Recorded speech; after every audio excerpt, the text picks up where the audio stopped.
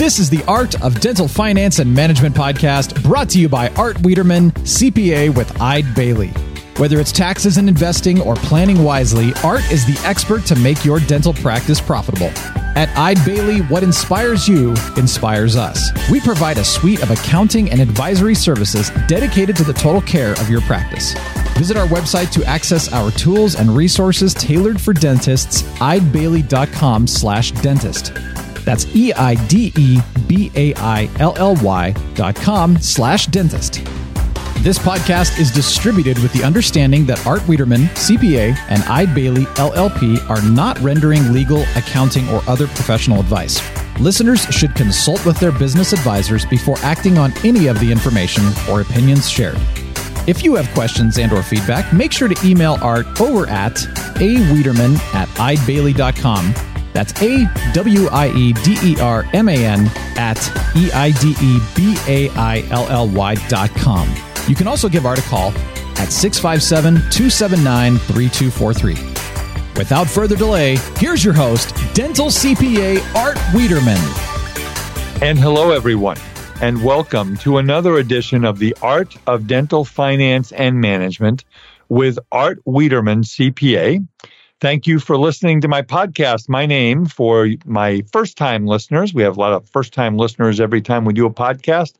My name is Art Wiederman. I'm a dental-specific CPA. I am very proudly with the firm of Eide Bailly. Eide Bailly is a regional CPA firm, mostly in the Western United States. I am located in Tustin, California. And today it's very foggy. Usually the fog burns off here in Southern California around 8 or 9 in the morning, but not today. Today it's pretty foggy. So if you're golfing today, it's probably not a good day. You might not be able to see your golf ball. But anyway, I've got a podcast that I've been really looking forward to doing. And when we had our National Academy of Dental CPA meeting back in May in Napa, one of our speakers was a wonderful man by the name of Alan Spector. And Alan has a consulting business that helps people with the non-financial aspects of retirement. Now, when you think about retirement, everybody, you think about, okay, so I'm going to do some retirement planning, and I'm going to go ahead and make sure that I have enough money to retire. Well, you know what? I listened to Alan Spector for about 90 minutes, and I was fascinated that there are so many things about retirement that have nothing to do with how much money you have. And that's what we're going to talk about today. So interestingly enough, there's some interesting statistics. Well, I shouldn't use the word interesting twice. There are some statistics. Let me share from Alan's book, which is called Your Retirement Quest, 10 Secrets for Creating and Living a Fulfilling Retirement. So some interesting statistics Alan points out in the beginning of his book, that 10,000 people a day will retire. Most people spend less time planning for retirement than planning a 2-week vacation. This next one was fascinating to me. The average retiree spends 43 hours each week watching TV. Now, if there was baseball, basketball, and football, I would probably do that, but I don't do that. I'm not retired. Retiring is as stressful as getting married, losing your job, or having a close family member become ill. The highest suicide rate in the United States for any segment of the population is men over the age of 70, 50% higher than the suicide rate for teenagers. Now, this is not a negative downer podcast, but I'm just giving you some statistics here. Only 35% of retirees have a written plan for their future finances. The average person today has 1.5 friends compared to 3 a decade ago. Only 27% of retirees do community service, and less than 4% of retirees invest more than 4 hours per week helping others. We're going to talk about all of that today with Alan, and I'll get to Alan in a moment. Let me thank my wonderful marketing partner, Decisions in Dentistry Magazine. Please go to their website at www.decisionsindentistry.com. It is clinical content that is second to none. The who's who of clinical dentists who write wonderful articles about every single type of clinical topic, and 140 continuing education courses that you can get at a very reasonable price. So go to www.decisionsindentistry.com. If you're looking for a dental-specific CPA, we're getting into year-end tax planning. We're recording this at the end of September.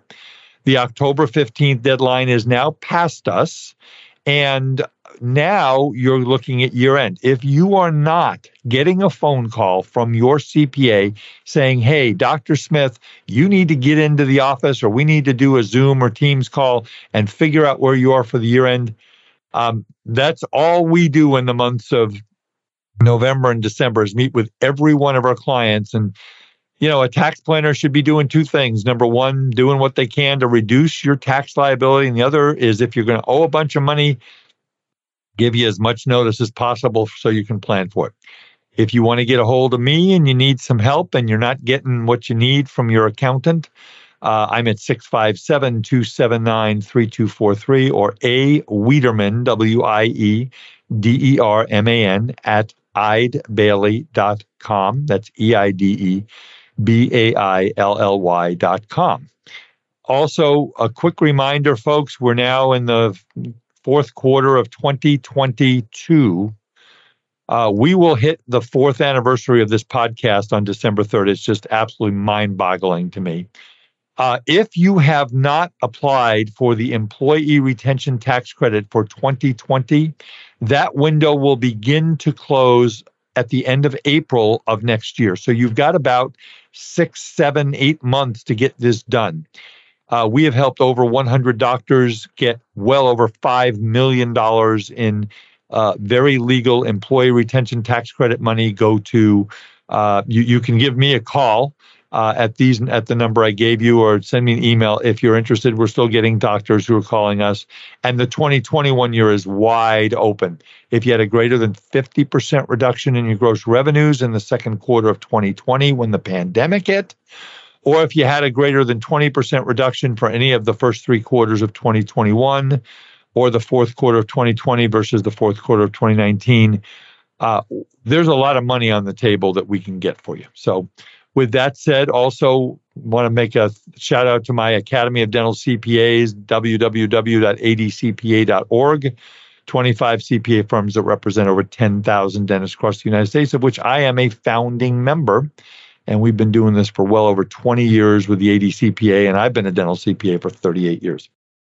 Be sure to check out our new Eid Bailly podcast, Ebb and Flow, a business podcast providing inspired insight on issues and trends the middle market faces.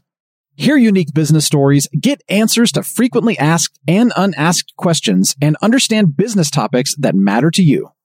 Available now on your favorite podcast platform. All right, I want to get to my guest, Alan Spector. What a nice man. Alan and his partner, he worked with a gentleman by the name of Keith Lawrence. They're both retired from 30-year-plus careers at Procter & Gamble. Alan has extensive professional and personal experience with the 10 key elements of a fulfilling retirement.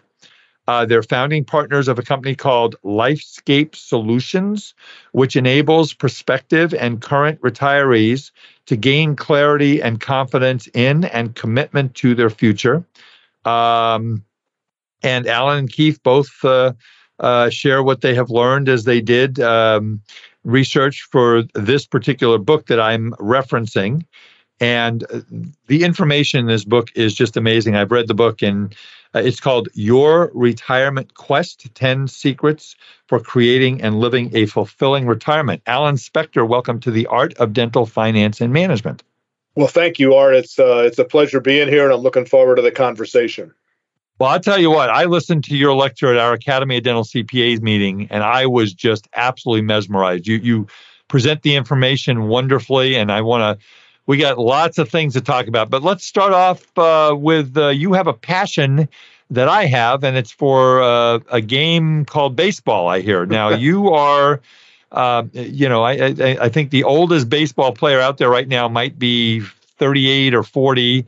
I won't give your age away. If you choose to do that, that's up to you. But my understanding is that you're playing organized baseball. Tell me about that real quick. Will do, Art. So, yeah, you're right. Here in St. Louis, we've been obviously following Albert Pujols, who's like 42 now, and he's not old enough to play in our league. We in our local league here in St. Louis, where I live, we have a 60 and over and a 65 and over division. And in tournaments that I play in Florida, assuming Hurricane Ian doesn't blow it all away, we have a 70 and a 75 and over division as well. And I happen to be 76 and still playing the game. One of the things I've been doing in retirement, along with writing about this planning that you're talking about, a couple of the books that I've written, of the 11 that I've written, are baseball related. The first one was called Baseball Never Too Old to Play the Game. And the most recent one that was published is calling Playing Baseball with Kids Our Own Age. So, yeah, I'm still playing the game and loving it. And I can still compete with the quote unquote young folks who are only 60. So I'm sure you hit Aaron Judge-esque home runs on a daily basis. Not so much. I did back in the day in college, but not so much anymore. And real important, what position do you play? Third base, and I'm actually still catching a bit. I'll get 4 or 5 innings in every week. Which means that you have better knees than I do, because I can't squat as much as you probably can. Better knees and artificial hips. Yeah. That'll always do it. So anyway, hey, Alan, tell us about your journey, your professional journey. I know we mentioned you worked for Procter & Gamble, but how did you get in? Tell us about your career and how you got into this work.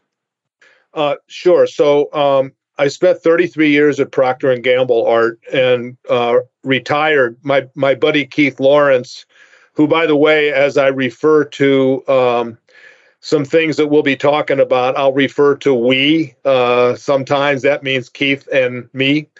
But Keith and I got into this discussion together as we were both winding down our careers at Procter & Gamble. I've been retired now for 20 years, although I've been practicing retirement for 23, and we may actually get into that concept a little bit here. We probably will. Yeah. So I spent the full 33 years of my career at P&G, about a third in manufacturing, a third in research and development, a third in quality assurance. And about 2 or 3 years from when I thought I'd be retiring, I figured, maybe I need to figure this thing out. So I started interviewing former Procter & Gamble colleagues who had already retired, and asked them questions like, what's working, what's not working, what surprised you, those sorts of things. And what I heard was actually pretty discouraging. A number of them were struggling with retirement, not the financial side, the non-financial side, like figuring out what to do and how to be fulfilled in retirement.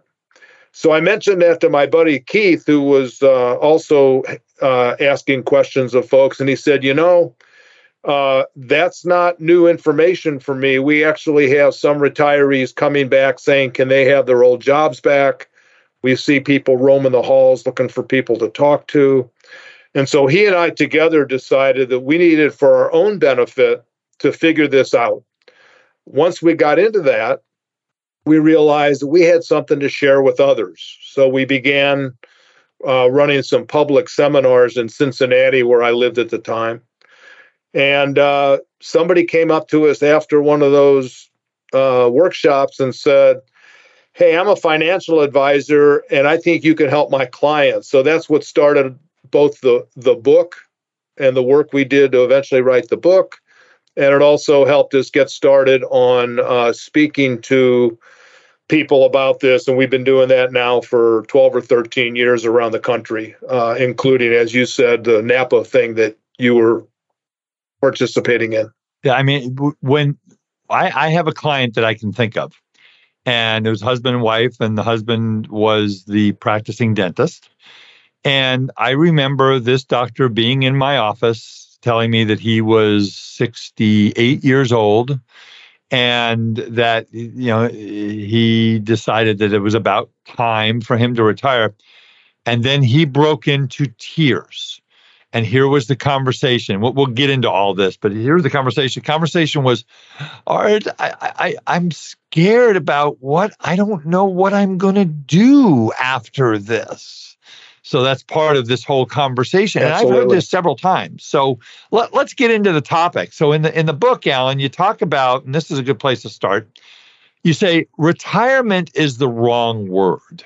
Okay, what does that mean? So the word retirement, if you look it up in the dictionary and look for synonyms, et cetera, basically talks about an ending. You're ending your career. You're retiring from your career.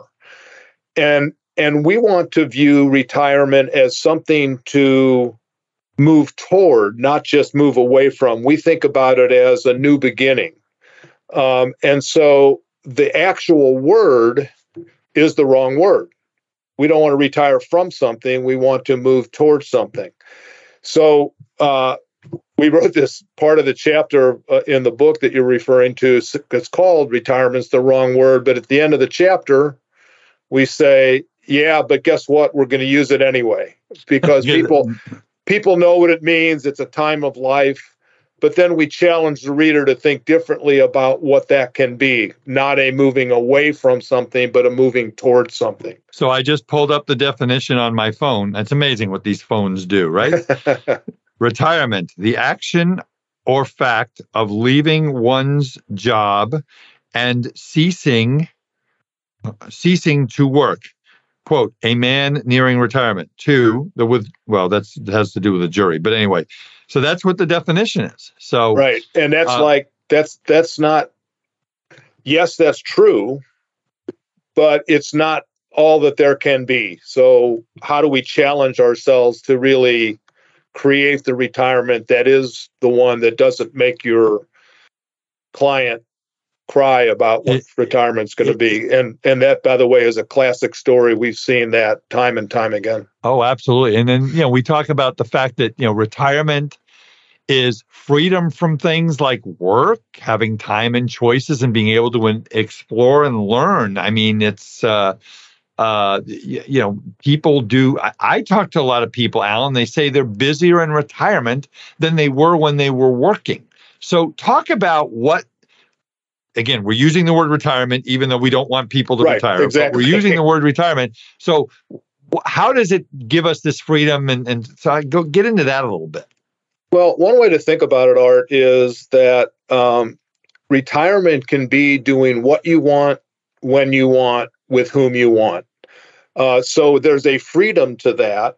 And as a matter of fact, another way to think about it is while we're working, almost regardless of any career you can think of, much of our day is spent on non-discretionary tasks. We have to do this, we have to do that. It's the next patient, it's the next class, it's the next whatever our profession is.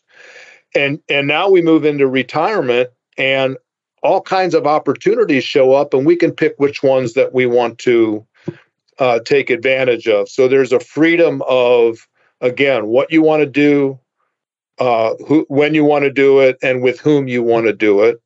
And for folks who are busy doing meaningful activities, that's a great gift to have. So that's the freedom that I think is worth thinking about.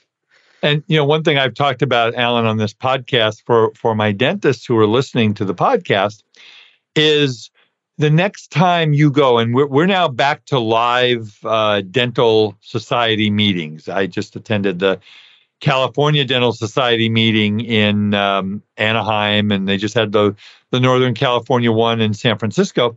And I'll say to you, doctors, go around and walk around the convention floor and go to all the vendors, but don't look at what impression material you're going to buy. Don't look at which CBCT machine you're going to buy.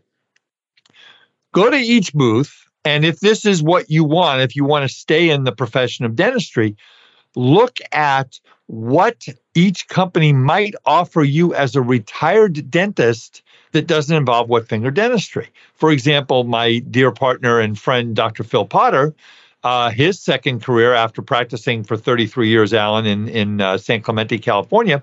He became my partner and he sold dental practices, and it was a wonderful second career for him.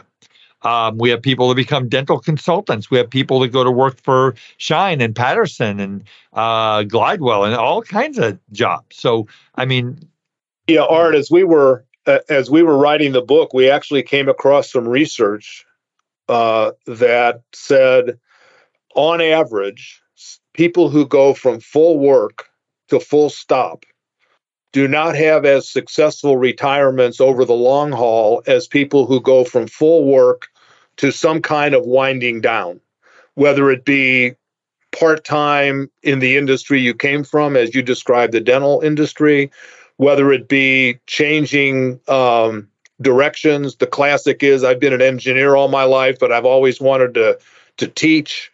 It could be a significant volunteer opportunity that doesn't have a paycheck associated with it, but it has a lot of the aspects of work.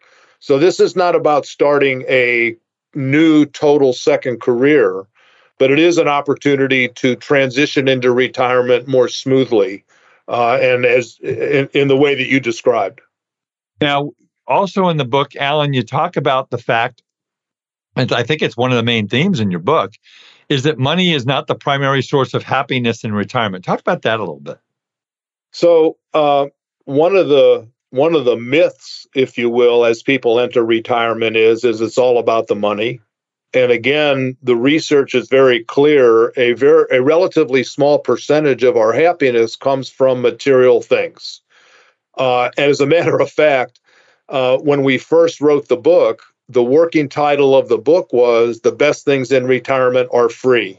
The gentleman, the young man who was doing our graphic design for the cover and doing the inside of the book, said, by the way, I had this conversation with my mom, and she said, "What are you working on?" And I said, "Well, these guys are writing this book, and I'm doing the design."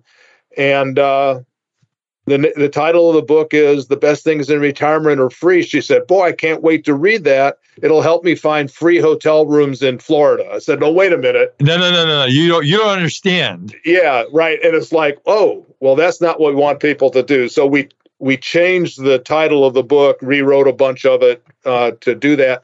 But the concept is still true. The best things in retirement are free. And you referred to the 10 key elements of a fulfilling retirement. I know we're going to get into talking about some here shortly, but many of those have nothing to do with how much they cost. They're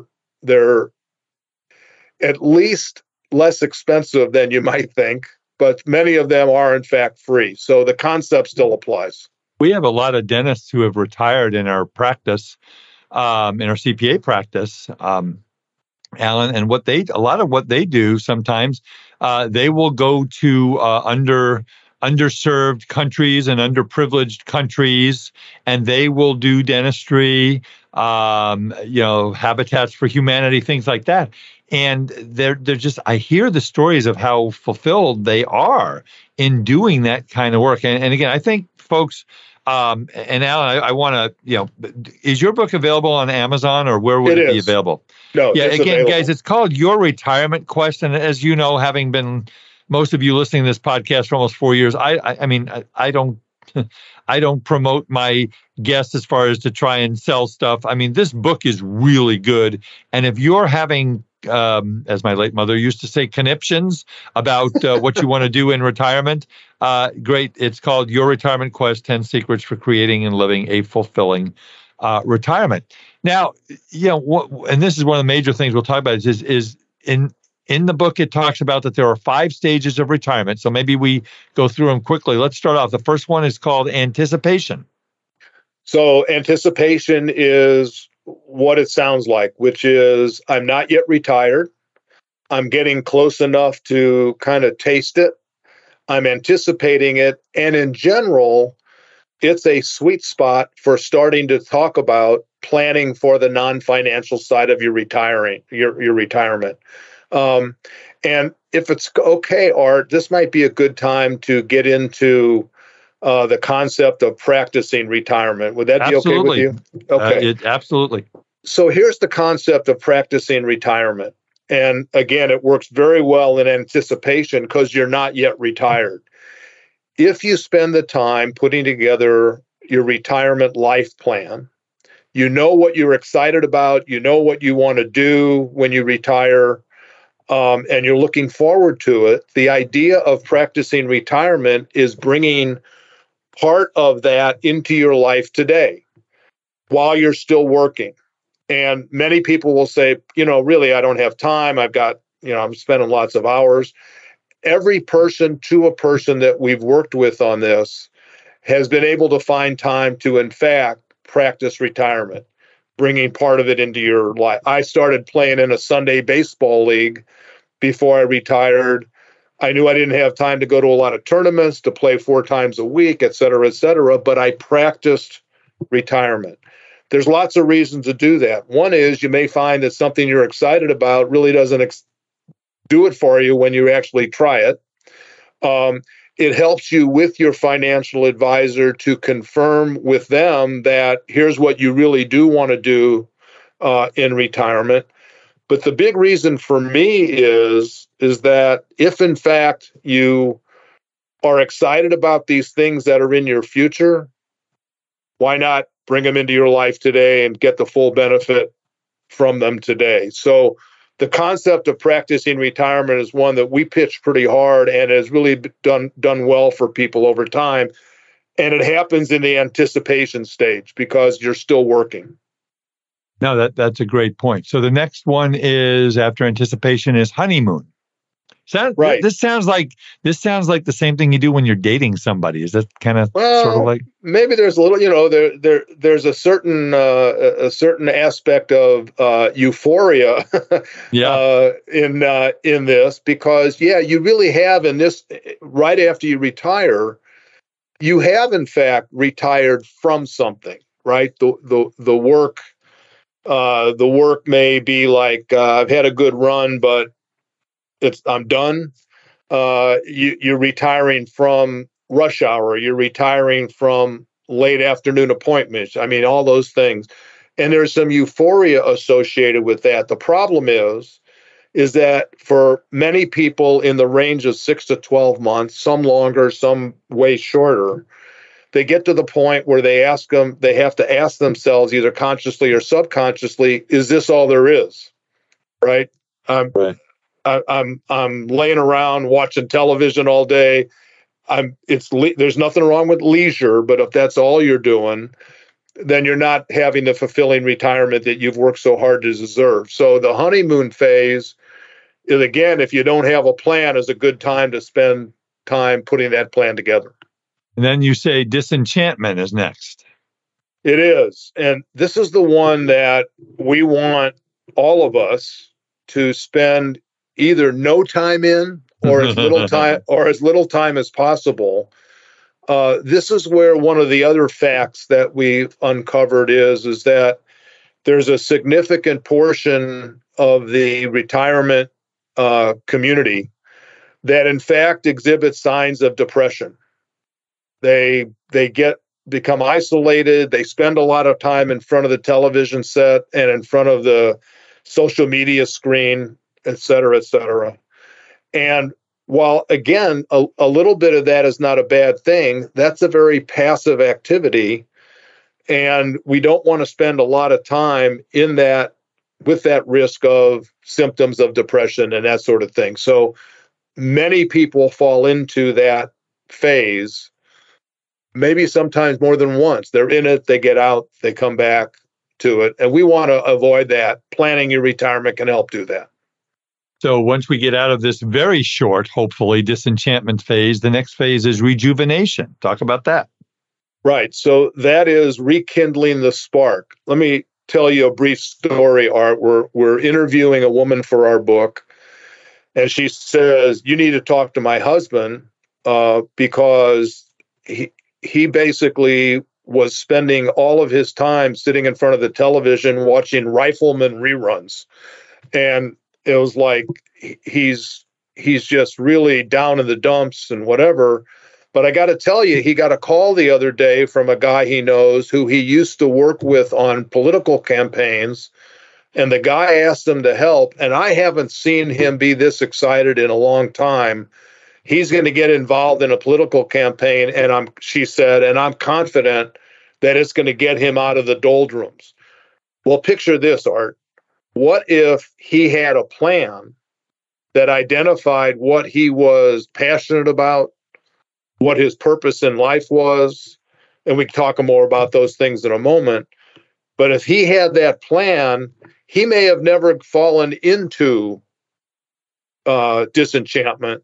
Right. But because he didn't have a plan, he did, and now he was rekindling the spark in rejuvenation. So that's why the fourth stage is there. I mean, a lot of people, they get up, they go to work, they come home, they eat dinner, they watch TV, and they go to bed, and they don't think about like these other things and stuff. And they're thinking about work on the weekends and stuff. So the last phase is fulfillment. And that's the one we want to get everybody to, right?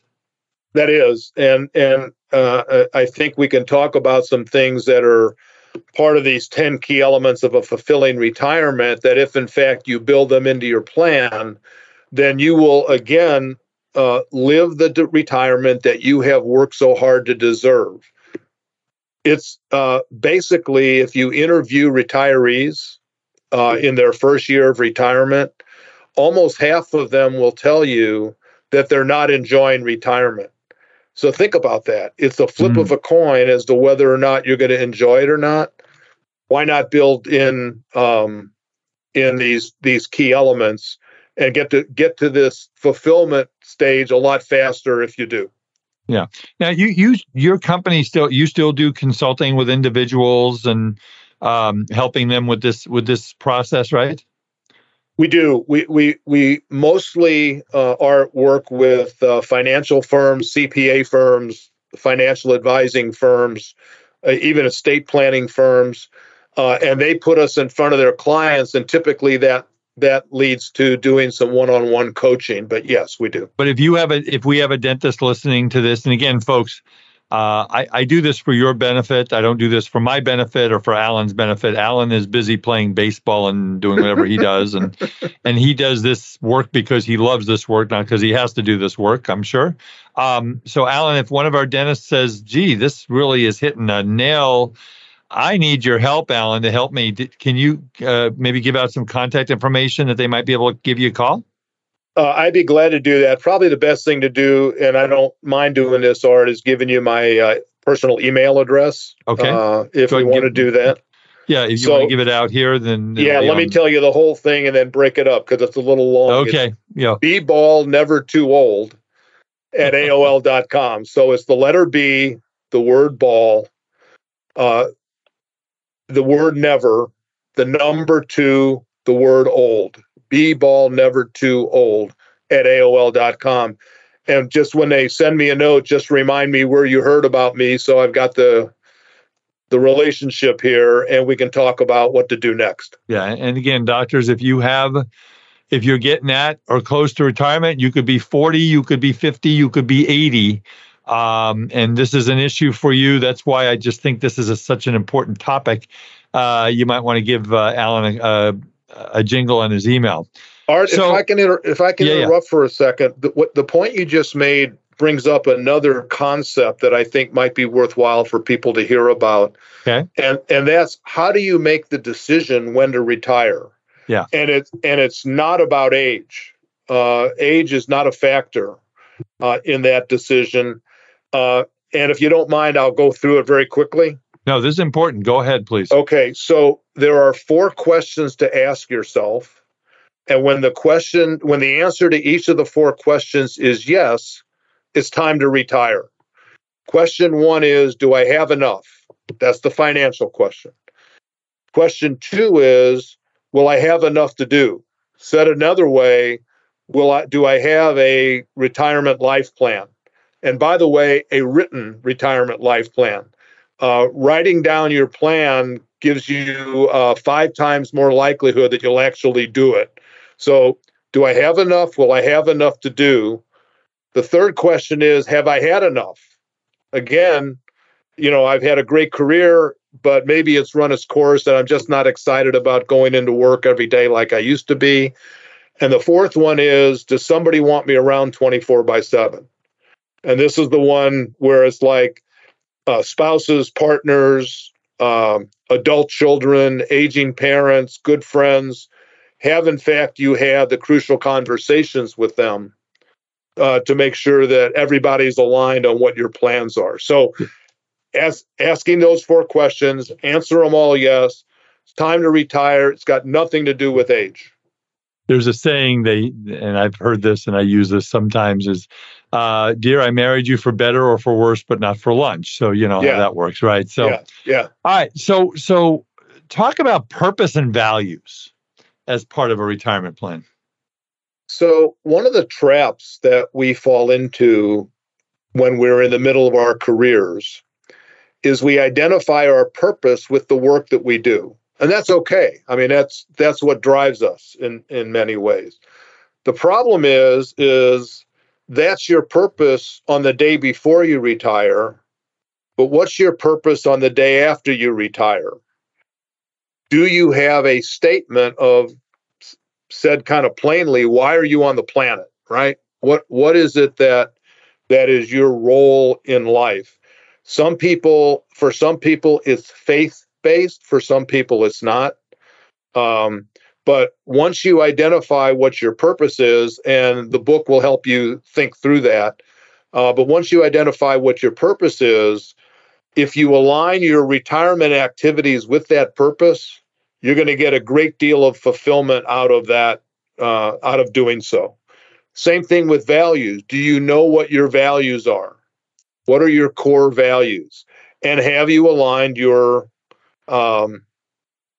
activities to be consistent with those core values? All of the research, all of our experience working with people on this say, if you identify those 2 things, purpose and values, and then line up what you're doing with them, it's a great fulfillment boost. Yeah, no, that's great advice. Now, I know you also talk in the book about a positive attitude. I mean, I there are days in this life, and I'll tell you, we are recording this, and this podcast is going to come out probably 4 to 6 weeks after today. But God bless the people of southwestern Florida, because today, as we speak, Hurricane Ian is hitting that region, Tampa and Sarasota and Fort Myers and Cape Coral, which is where my in-laws lived for 30 years. So I'm very familiar with that area. So God bless all of you. I hope and pray. And again, by the time you hear this podcast, we will know what happened. But God bless all of you. But a positive attitude is very important. Talk about that. Well, first of all, Art, in 5 weeks, God willing, I'm in a car on the way to Fort Myers, Florida, to play in a tournament. And it's not about baseball. It's about that community being on its feet or back on its feet or whatever. And I know they're going to have a long haul. So the reason that we included attitude as one of the 10 key elements of a fulfilling retirement is that, again, the research is very clear that people who are view themselves and are viewed by those closest to them as having a positive attitude have a significantly longer, on average, a significantly longer lifespan. It's about 7 years. And also, they have a higher quality of life. They're more resilient when difficulties like what we're talking about with the hurricane and other things come their way. They respond to them better. They tend to look for and listen for opportunities and say yes to opportunities that they come up. Most of us can find lots of reasons not to do things. But if you have a positive attitude, you tend to try more things, and you may find that there are things that you didn't even think about that are important to you. So for longevity purposes, quality of life purposes, attitude is a great thing to focus on. And some people think that attitude is kind of hardwired into your personality. It's not. Again, we don't have time to get into all that today, but the book will guide you to some ideas on how you can improve your attitude over time. So that was going to be my next question: is if someone is a negative person with, no offense to anybody on this podcast listening named Debbie, but there's the term Debbie Downer, that type of thing. If someone is negative, are you, without getting into lots of detail, because we can spend an hour on each of your chapters of your book, that can be changed. That behavior that absolutely can be changed. Okay. You've heard the statement: attitude through gratitude, being thankful for the things that are positive in your life. There's another thing is, take a look around you. Who are the folks in your life that have negative attitudes, and are they draining your positivity? And decide how much time you really want to spend with those folks. We don't talk about it as Debbie Downer. We use two other characters to help think about attitude. Tigger and Eeyore from Winnie the Pooh. From Winnie the Pooh, sure. In our workshops, when we ask people to, where on the scale of attitude are you, we have Tigger at one end and Eeyore at the other, and everybody kind of gets that. So I love Tigger, my favorite. Eeyore, not so much, but anyway. So So next thing I want to talk about is well-being. Now, again, Alan, you're a little older than I am. I'm 63. And while my golf swing is I went to the range the other day. I won't be joining any professional tours anytime soon, but it's starting to look like a golf swing, and the ball's starting to go in the right direction. But I don't have the flexibility that I had 30 years ago. Talk about well-being. Talk about why that's important. So when Keith and I put our 10 key elements together, not knowing that it was going to be 10 at the time, we knew that something called well-being or something like it would be important to include. But we didn't know exactly what it was. How do you talk about well-being? Is it the absence? Is it basic health? Is it the absence of disease? Well, yes, it is, but that's not all of it.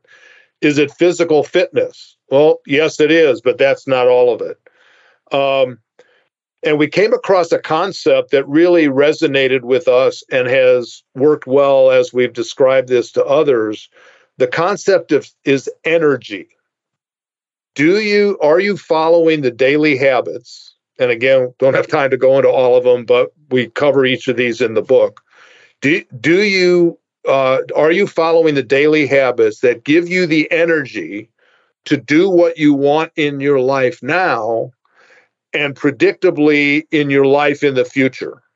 So we think about well-being as energy. And it's like, I can tell from you, it's like, hey, I go to the driving range, I'm working on my swing, I've got energy for that. I'm doing a podcast, I've got energy for that. Again, you don't need to tell me, but I would guess that you follow some pretty good daily habits that keep you. And these daily habits would not surprise anybody, by the way. Well, I ride my Peloton 3/4. I'm approaching 400 rides on my Peloton. I do walk the dog. Yes, once a week I take my dog out for my dog's name, Chewy the Blue Frenchie. And it pisses me off that he got more friends on one day on Instagram than I got in 3 years, but that's, I guess, more popular. And we go for a long walk down to be about a 2.5 mile with my friend, and his friend is Finn, the golden retriever, and we do that. And so, I'm trying to do the things. It's hard, but you have to do them. You're right, and it's not only physical, but it's mental well-being too. It is mental well-being also, and there again are things you can do to having a purpose. As a matter of fact, if you took the 10 key elements and broke them down into what are the daily habits that would allow you to bring those into your life, they are consistent with the model for building energy, whether it be emotional or physical or any of that. So yeah, energy equals well-being. I know one of the 10 items is connectiveness and having a network of family and friends. And talk about that. So again, this is another one that relates back to comparing work lifetime to retirement time. So many of us have work colleagues, maybe as a dental practice with several dentists. There are people in the office who help support the practice, and we see them every day. There are friends, but are they really? Right? At Procter & Gamble, it's like, oh, I've got all kinds of friends at work, but guess what? You retire, and the number of people who were colleagues or acquaintances aren't on that list of friends. They're not the people that and let's get into the concept. They're not your 2:00 in the morning friends. Yeah, that was the next thing I was going to talk about. Let's talk about that a little bit. Before I do, I want to preface it by saying, if you look at what longevity, how longevity is affected by different things in our lives, if you're a smoker, eliminating smoking can add 12 years to your life. I mentioned 7 years relative to attitude. If you have a positive attitude, on average, you'll live 7 years longer than somebody who doesn't. The next one down the list is connectedness or relationships, whatever you want to call that. So there's a quality of life as well as a longevity factor. And the way that we think about it is, who are your 2:00 in the morning friends? This is somebody, or let's say you and I are 2:00 in the morning friends. If I had problems in the middle of the night, and you were a 2:00 in the morning friend, I would have no qualms about calling you and without reservation tell you what those problems are and fully expect for you to be on the way to me to come help, and vice versa. Well, first of all, you'd be a 4:00 in the morning friend because you're in St. Louis and I'm in Southern California. But there you go. I understand there the concept. You go. So, Alan, let me tell you about my 2:00 in the morning friend. So I have a friend from college. I'll mention his name. His name is Mitch Gelman. Mitchell and I have been best friends for 40 years. And Mitchell I love him to death. There are probably days he wants to put my head through a plate glass window and vice versa. That's part of friendship, right? But I will tell you that every single time that I have had an issue in my life, and I'm not perfect, just because you have a podcast with thousands of listeners doesn't mean that your life is absolutely perfect. Nobody's is. He is there. This is a guy who twice, Alan, we did an April 15th party when I owned my own CPA firm. This is just part of what he does. He came and I invited him, and at the end, I go to pay the bills like $500 or $600 because I've got 10, 15 people. He grabbed the bill and paid it, and that's what. And that doesn't mean money, but everything about this guy is 2 a.m. friend. Now, I would never tell him. I guess I'm telling him because now it's on the internet, and I'll tell him about it to listen to this. But Mitchell is just one of those people that you depend on. And he will come through for you no matter what. And that's a 2 a.m. friend. So that's what we're talking about here. And do most people in your work, Alan, do you find that they have a 2 a.m. friend? The answer is sadly no. Remember, one of the statistics that you talked about early on was, on average, people have 1.5 friends, where a decade ago it was 3. These are not Facebook friends, by the way. No. That's not what this is. These are deep, personal, emotionally tied to you friends. And when we run in our workshop, sometimes we run an exercise where we say, okay, take a sheet of paper and list your 2:00 in the morning friends. And there are some people who really struggle with that. By the way, on average, men struggle with that more than women. And I say on average because it's not true of every man. It's not true of every woman. But on average, men have more of a difficult time with this than women do. I mean, it seems like women tend to get closer to women and they have closer relationships. Is that what you find in the work? Yes, that's what we find. The other thing I would mention is that the research that we found on what level of relationships helps create this longevity factor and this quality of life factor, we found one piece of research that said you needed to have at least 7 of these deep friendships. Another one said 12. Those have always felt hard. Those have always felt a little bit high to me, and I haven't gone back and reviewed that research. But I think the point is well taken. If you have 0 or 1 or 2 o'clock in the morning friends, it's a little bit on the low side. If you have 4 or 5 or 6, it's a little that ought to resonate in terms of this key element.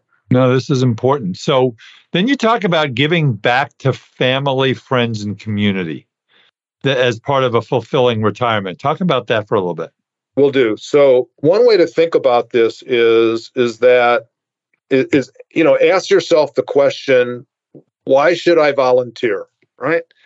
And part of the answer is, well, because our communities need us. And define community any way you want. Whether it's the people you know who are going and doing dentistry for folks all over the world who need it. It's the world community. It could be the community in your religious congregation, whatever it is. There are people who need help, and volunteering can then help them. Let's be selfish for a moment. We're talking about how do we create fulfilling retirements. And again, I keep saying this, but we found some very definitive research about this. People who give back consistently get more out of the experience than the people they are giving back to. Yes. It's fulfilling, it's satisfying, whatever word you want to use. And so from a selfish standpoint, you want to give back because it's fulfilling for you. So finding ways to do that is really helpful. There's a corollary to that concept. And the corollary is that the closer you are to the person you're helping, the more personal satisfaction you get. So this doesn't mean stop writing checks to organizations because you send it to them in the mail and you're not really face to face with them. They need the donations, et cetera, et cetera. But again, from a selfish standpoint, make sure that you're also as close as you can be to the person that you're helping. Picture yourself sitting across the table from an 8-year-old who you're helping tutor reading. We have an organization here in St. Louis called Ready Readers. Adults help teachers tutor young people to improve their reading skills. You're across the table from that young person. That's more personally satisfying than it is sending a check to Ready Readers. Oh, we should do that too. You know, it's interesting you mentioned about the feeling. One of my dear friends and clients, Dr. Sherilyn Sheets, in Newport Beach, I have no problem mentioning this. Years ago, she took her father's dental office in Inglewood, California, near where the Lakers stadium is. The Forum, it was the Forum, now now they're downtown. But she took it and turned it into the Children's Dental Center of Greater Los Angeles. And what they do is they bring in volunteer dentists, and I think they charge $25. Maybe they don't even charge that.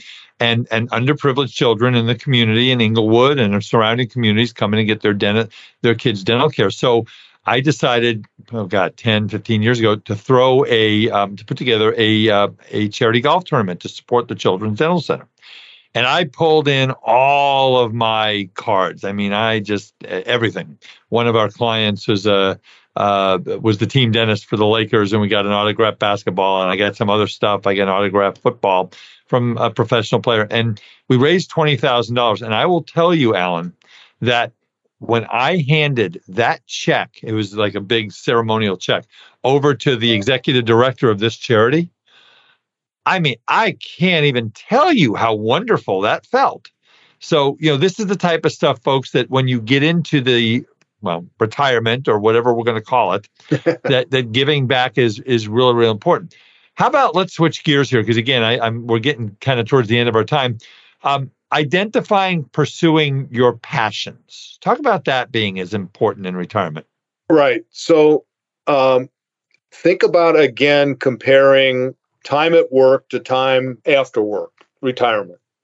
it is possible and perhaps likely that things that you're passionate about doing, you don't have time to do because you're working.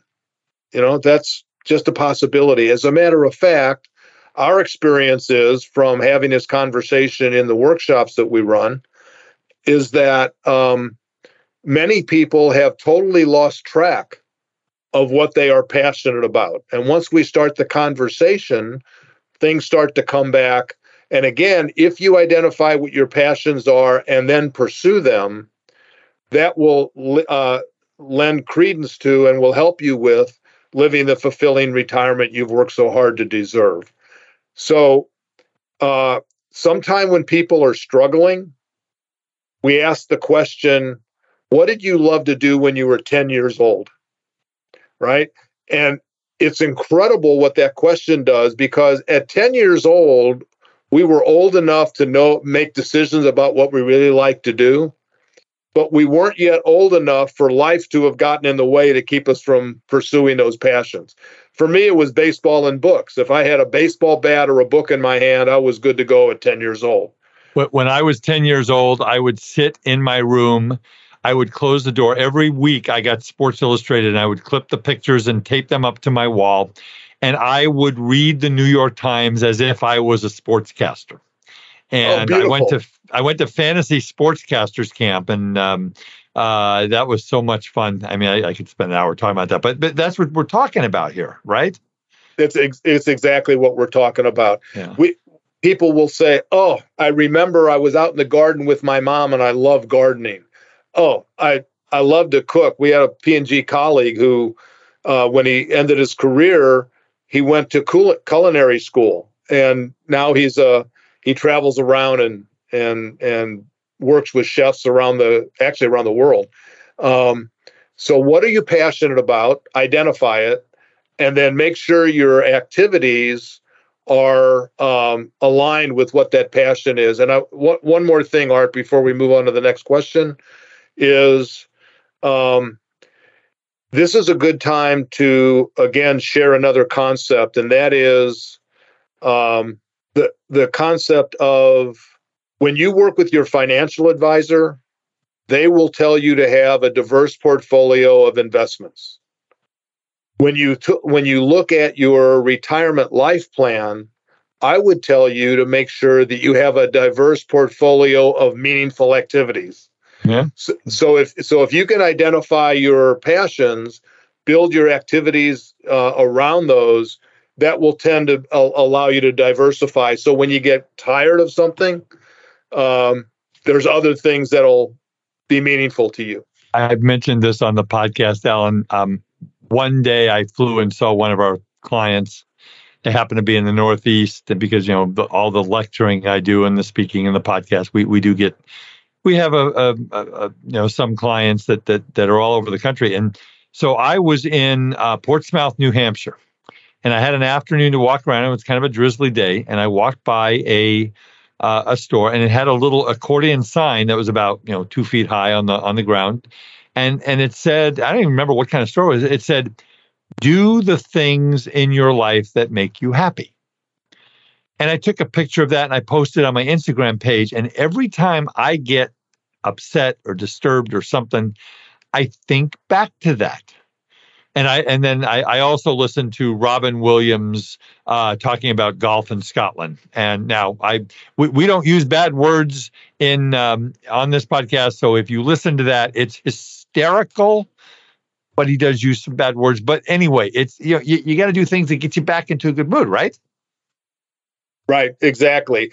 But you have to know what those are. Yeah.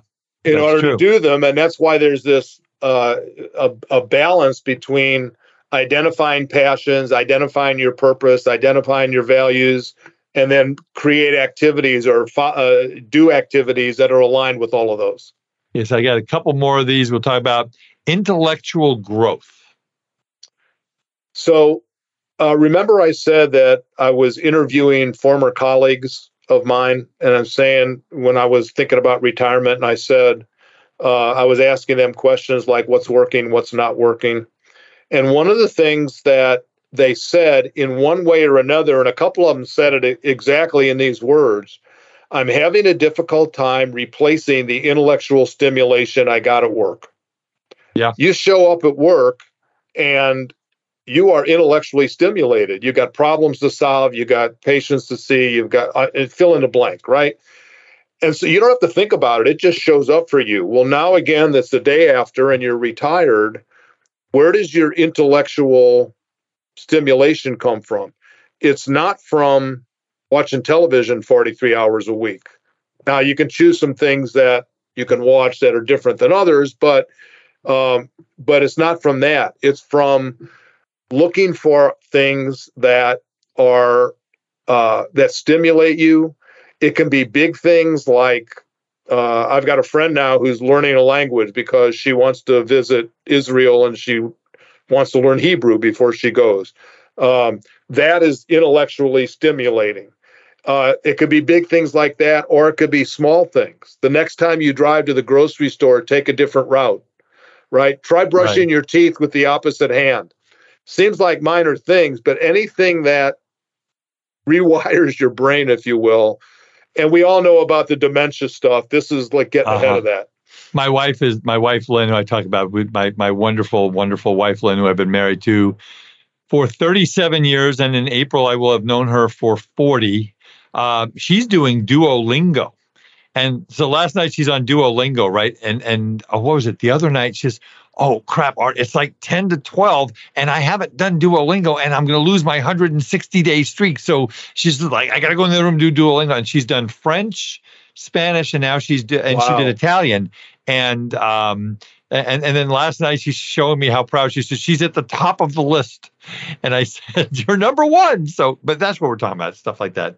Exactly. Intellectually stimulated. And it brings up one other point. Let me just kind of throw it in here. I did write another book about retirement life planning. It's called Retired Agers, Agers.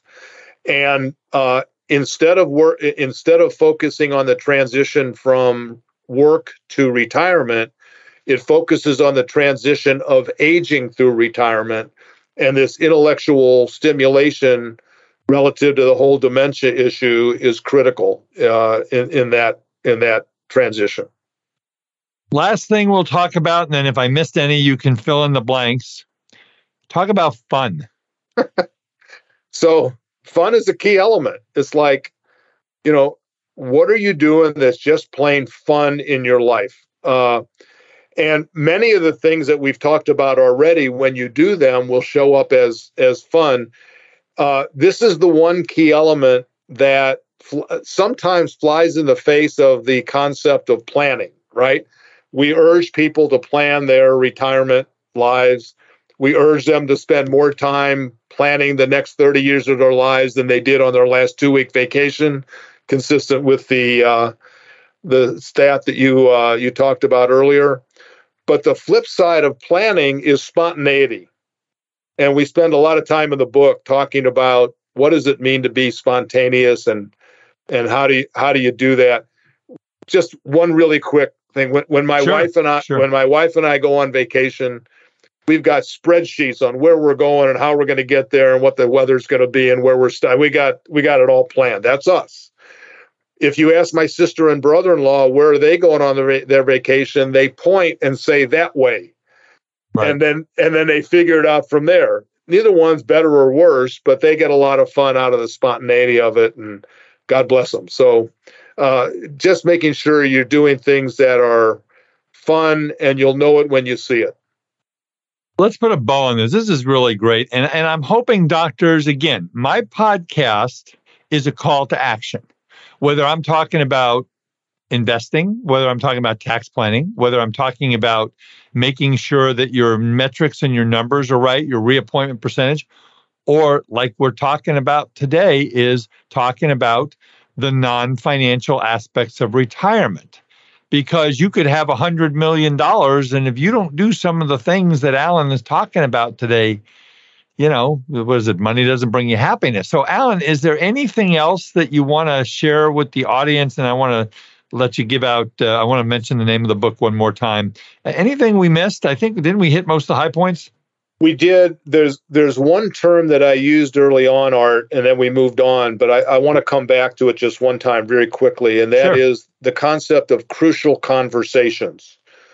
We need to recognize that when we retire, our retirement is going to affect others. And those others who are close to us are going to affect our retirement. And so we urge people, when they put their plan together, to have the crucial conversations with those closest to them to make sure that everybody's aligned with where they want to go and that we're in this together. And anyway, so that's the only other thing that I guess I would throw back in there. And I want to give out the name of the book again. It's called Your Retirement Quest. It's available on Amazon, and I don't know if anybody goes to bookstores anymore, but I assume they might be in some bookstores, or no? Nope, just Amazon? It's on Amazon, yep. Okay, go on Amazon. Your Retirement Quest, 10 Secrets for Creating and Living a Fulfilling Retirement by Alan Spector and Keith Lawrence. And one of the things I like about the book is at the end of each chapter, there's a planning worksheet. So you read the chapter, and then, like I'm looking at chapter number 10, which is financial security planning worksheet. What will I continue, planning for financial security? What will I continue to do? What will I start doing? What will I stop doing? So this book is kind of a roadmap. And again, guys, I get nothing from recommending this book other than the satisfaction to know that maybe you're going to go towards a happy retirement. So Alan Spector, your Cardinals, again, by the time this thing airs, the World Series will either be over or way on its way to being over.